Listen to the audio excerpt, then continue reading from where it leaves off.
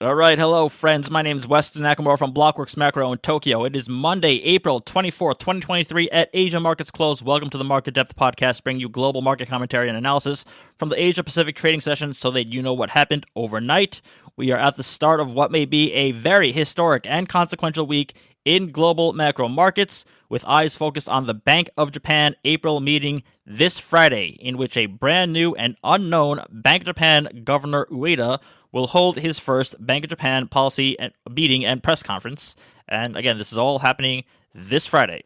And with the Fed in its quiet period ahead of March FOMC next week to follow this Friday's BOJ, all eyes will indeed be on the Bank of Japan.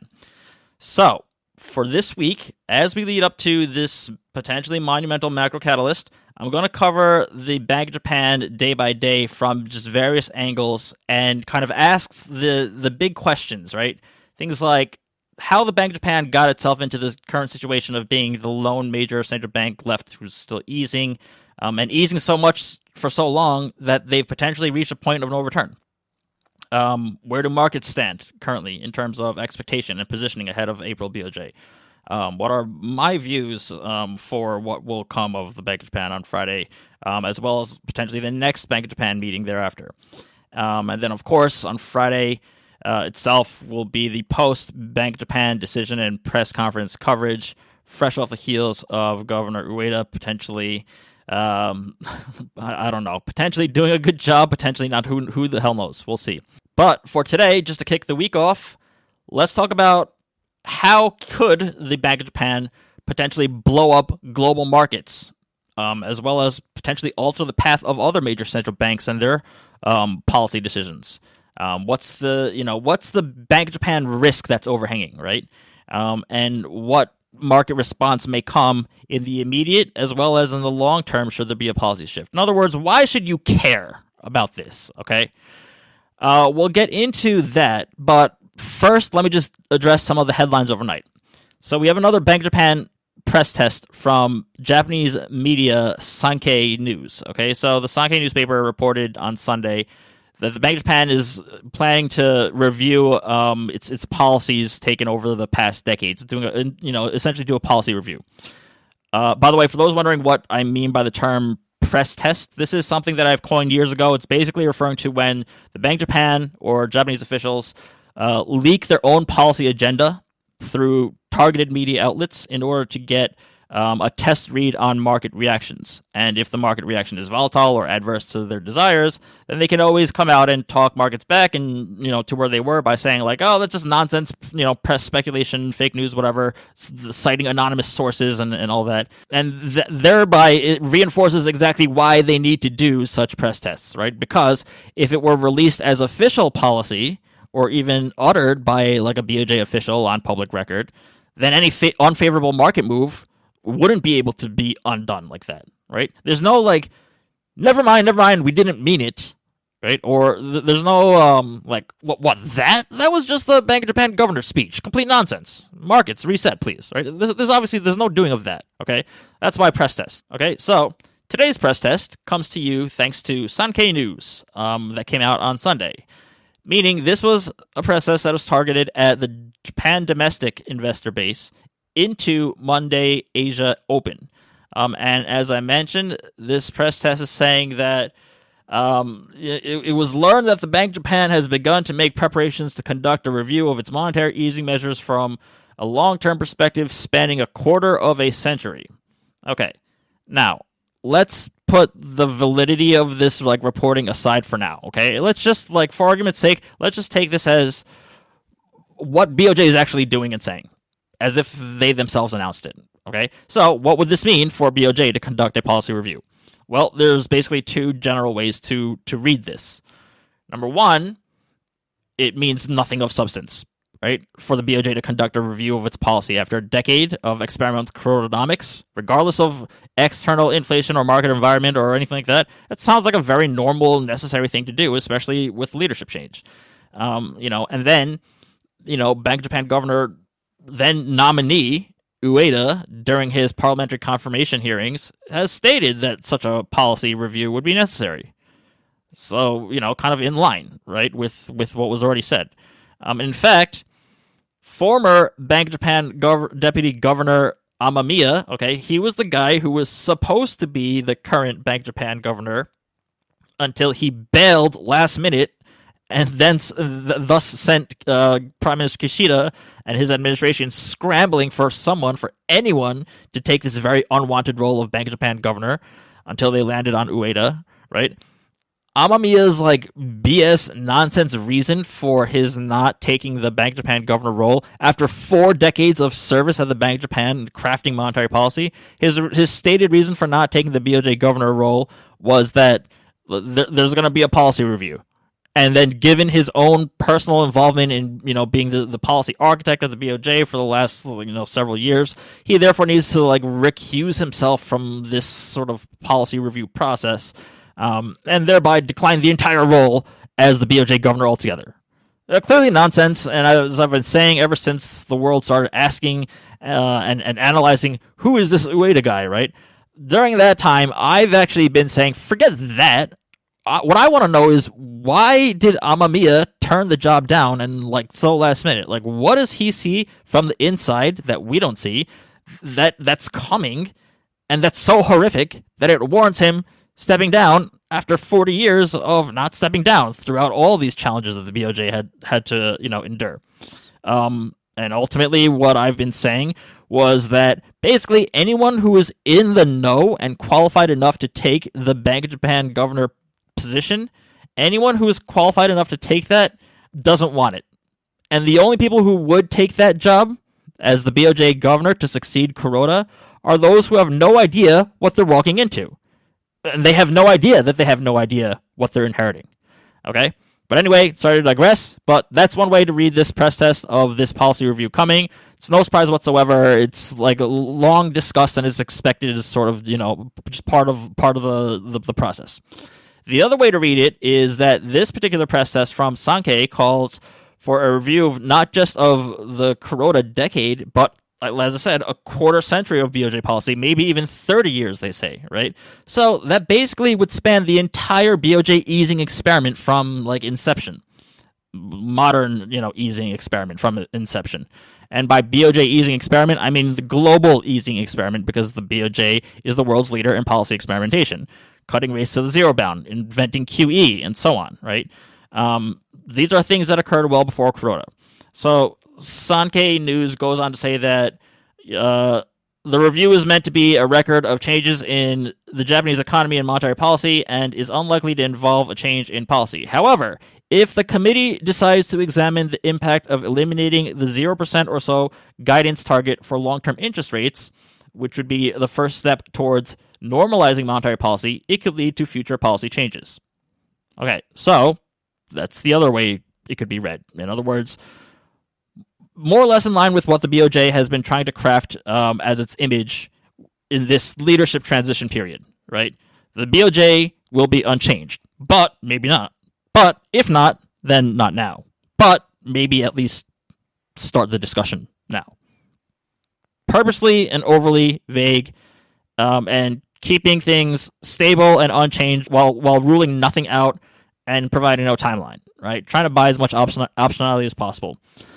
Okay, so following the press test, we also have Ueda in Parliament today, and once again, he is parroting Kuroda, right? He's saying BOJ must maintain easing because trend inflation is below 2%. Basically, it would be the same thing as if it was still Kuroda, right? That's what he's been doing since becoming governor, since before he even became governor, while he was still a nominee. Okay, we are not in the stage of discussing normalizing of yield curve control. Okay, so that's the kind of headlines of the day, and really, there's nothing to read into from those alone.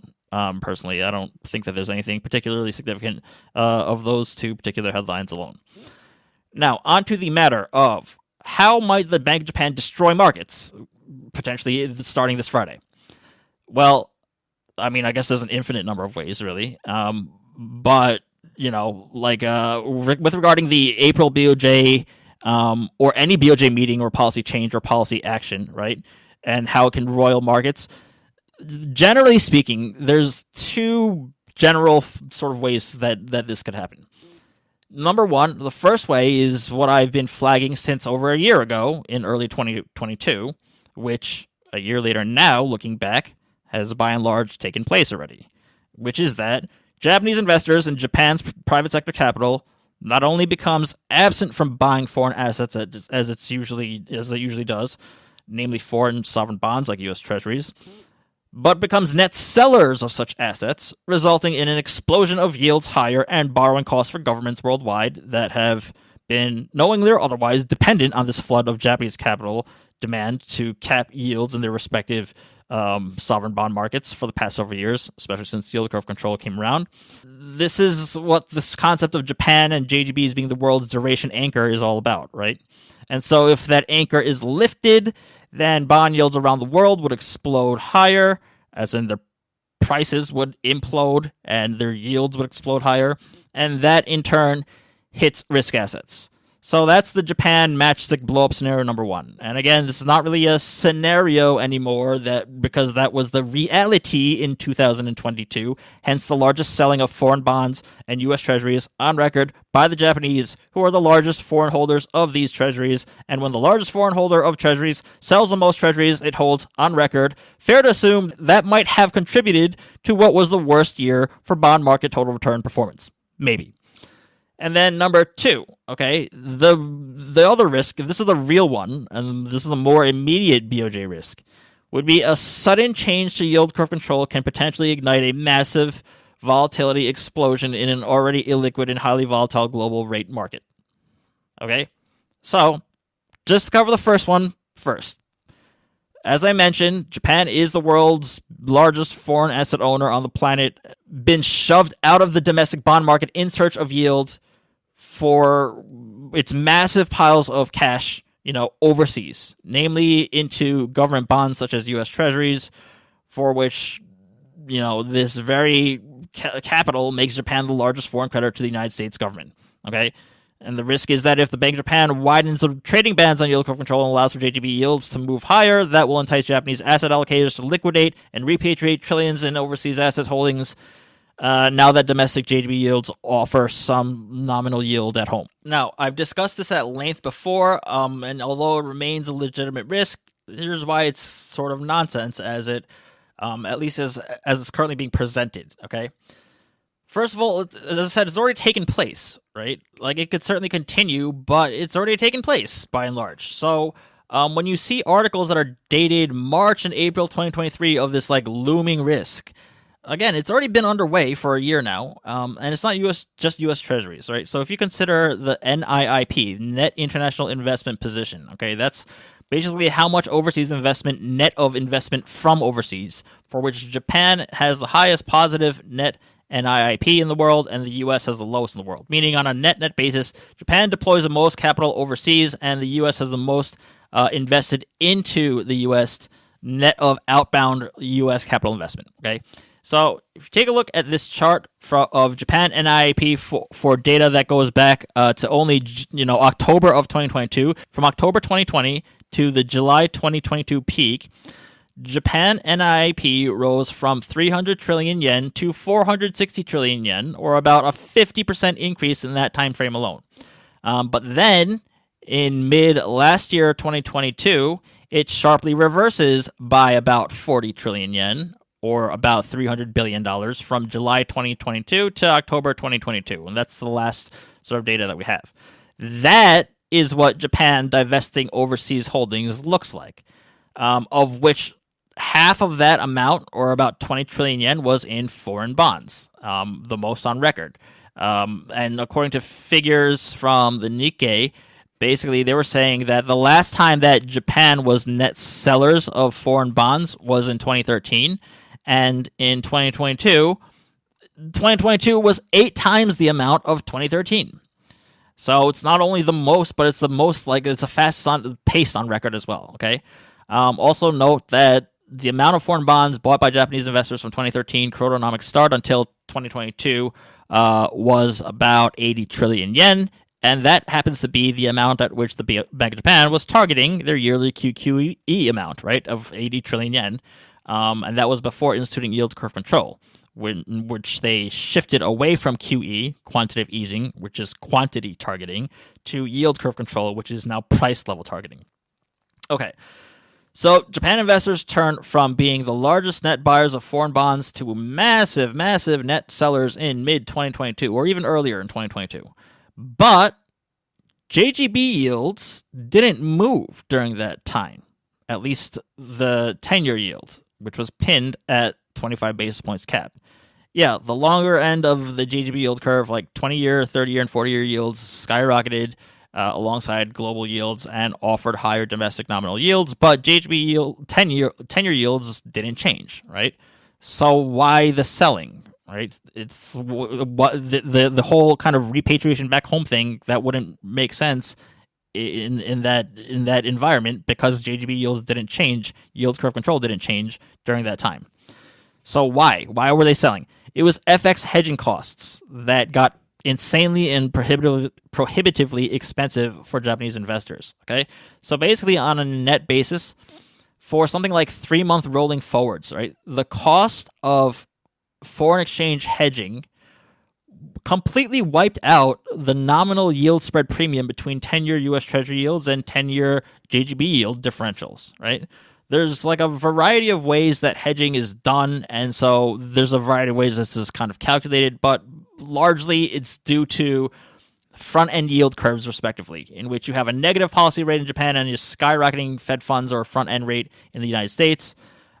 Here's a chart of what the net yield is for a Japanese investor of 10-year U.S. Treasuries on a currency hedged basis, and you can see that not only does the nominal yield spread differential, that premium, get wiped away, but it starts going negative, and thereby makes investing in U.S. Treasuries not only pointless, but expensive. So, in 2022, foreign bond selling wasn't exactly a function of higher nominal yields in JGB land to repatriate to, but rather due to hedging costs. Furthermore, ever since the December 22 shock yield curve control change, when BOJ did lift the yield curve control cap on 10-year JGBs from 25 basis points to 50 basis points, it's not like we saw a mass repatriation take place from that point either. So, if anything, we've been seeing the return of net buying of foreign bonds again. Okay, and that's largely in part to being very underweight. Japan is very underweight their portfolios of these of foreign bonds and foreign assets. So there's also that. Okay. Also, as I've stated repeatedly, 2 more points. If the Bank of Japan starts to embark on yield curve control hiking cycle, okay, then the Japanese investors aren't just going to sell everything and rush back into the JGB market that they know is on a cycle that just began, where yields will get incrementally lifted with each meeting or whatever it is.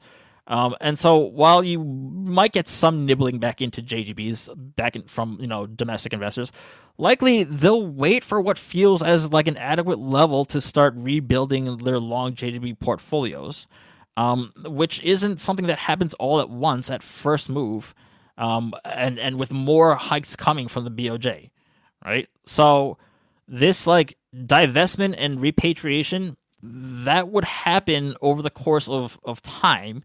And over that time in which hedging cost dynamics and attractiveness of foreign yields may very well also change and come back into and out of favor, right? It's not black and white. Okay, so that's the first thing.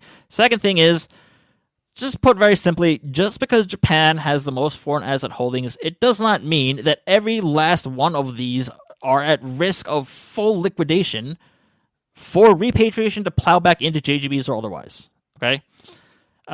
So, can the Bank of Japan lifting yield curve control cap and allowing for higher nominal yields at home be a risk to foreign bonds? Yes, I'm not disputing that. What I have an issue with, however, is how it's being presented as this like potential looming risk that may come. Dude, it's already happened, okay? Can it happen more? Yes. Is it something to now start watching out for? No, you're a year too late. So that's the first way the BOJ can cause market turmoil.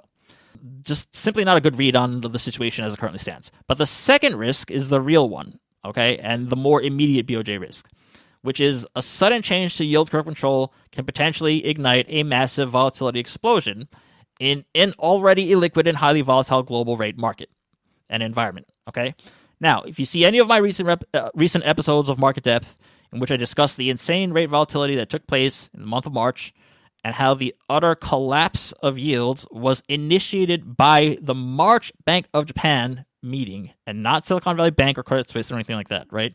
If you see those, if you've been watching that, you already know probably what I'm going to say, right? But there are serious structural problems with trading and market liquidity and market mechanics in the sovereign bond markets currently. I've been warning of this for some time now, and March of this year put that on full display when we saw absolutely insane and historic movements in treasuries, in U.S. treasuries, in German bunds, and yes, in JGBs. And net, March saw a directional collapse in yields, particularly at the front end of these curves, where 2-year yields would plummet by like a full percent in a few trading days, right? So first of all, as I said, that was triggered by March BOJ and a scramble for cheapest to deliver JGBs upon March JGB futures expiry following the March BOJ. That's what triggered and snowballed this global yield insanity and yield collapse. And I urge you, once again, to see my previous episodes that walks through the timeline of events to show you exactly what took place that week in mid-March, which saw the largest foreign buying of JGBs on record and second largest buying of foreign bonds by Japanese on record. And I've also discussed how hedge funds blowing up as a result of this volatility in rates. And then like the Goldman fixed income desk losses that resulted in Goldman's bad earnings relative to its peers, and how all that ties into this, right? Well, those extreme moves occurred because the BOJ caused a massive short squeeze and a directional bid, a buying for bonds, a collapse in yields. In other words, yields cliff diving at an incredibly violent pace. Well, the bond markets are no more liquid and no less volatile today than they were last month. And so what happens if the extreme yield move went the other way, in which the BOJ lifts yield curve control, triggers volatility and illiquidity, but from a global bond market sell-off and sends yields surging the other way instead of plummeting, right? If U.S. Treasury yields spiked by 1%, 100 basis points in like 3 days, what the hell would markets look like then? You're talking about NASDAQ in correction within a week, VIX that's far from the teens as it currently is.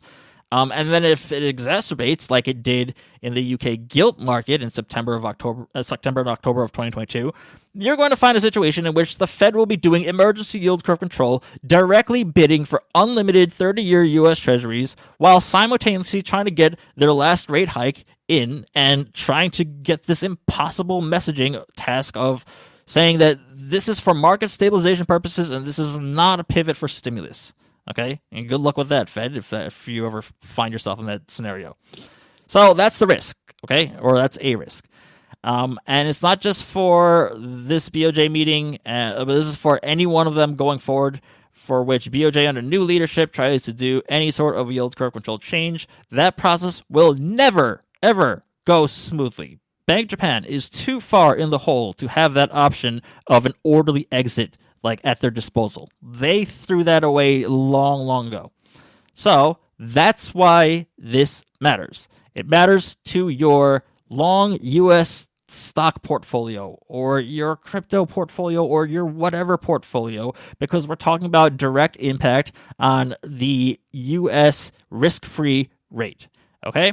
So keep an eye on market depth this week as this week progresses, as I go over more topics leading into the Bank of Japan itself. Make sure you have your notifications turned on. Make sure that you are subscribed to Market Depth on Blockworks Macro. Make sure you're following me on Twitter at Across the Spread. Strap in and get ready for a potentially wild week as we head into a very consequential April Bank of Japan under new leadership. On behalf of Blockworks Macro, my name is Weston Nakamura. We will see you again. Thank you.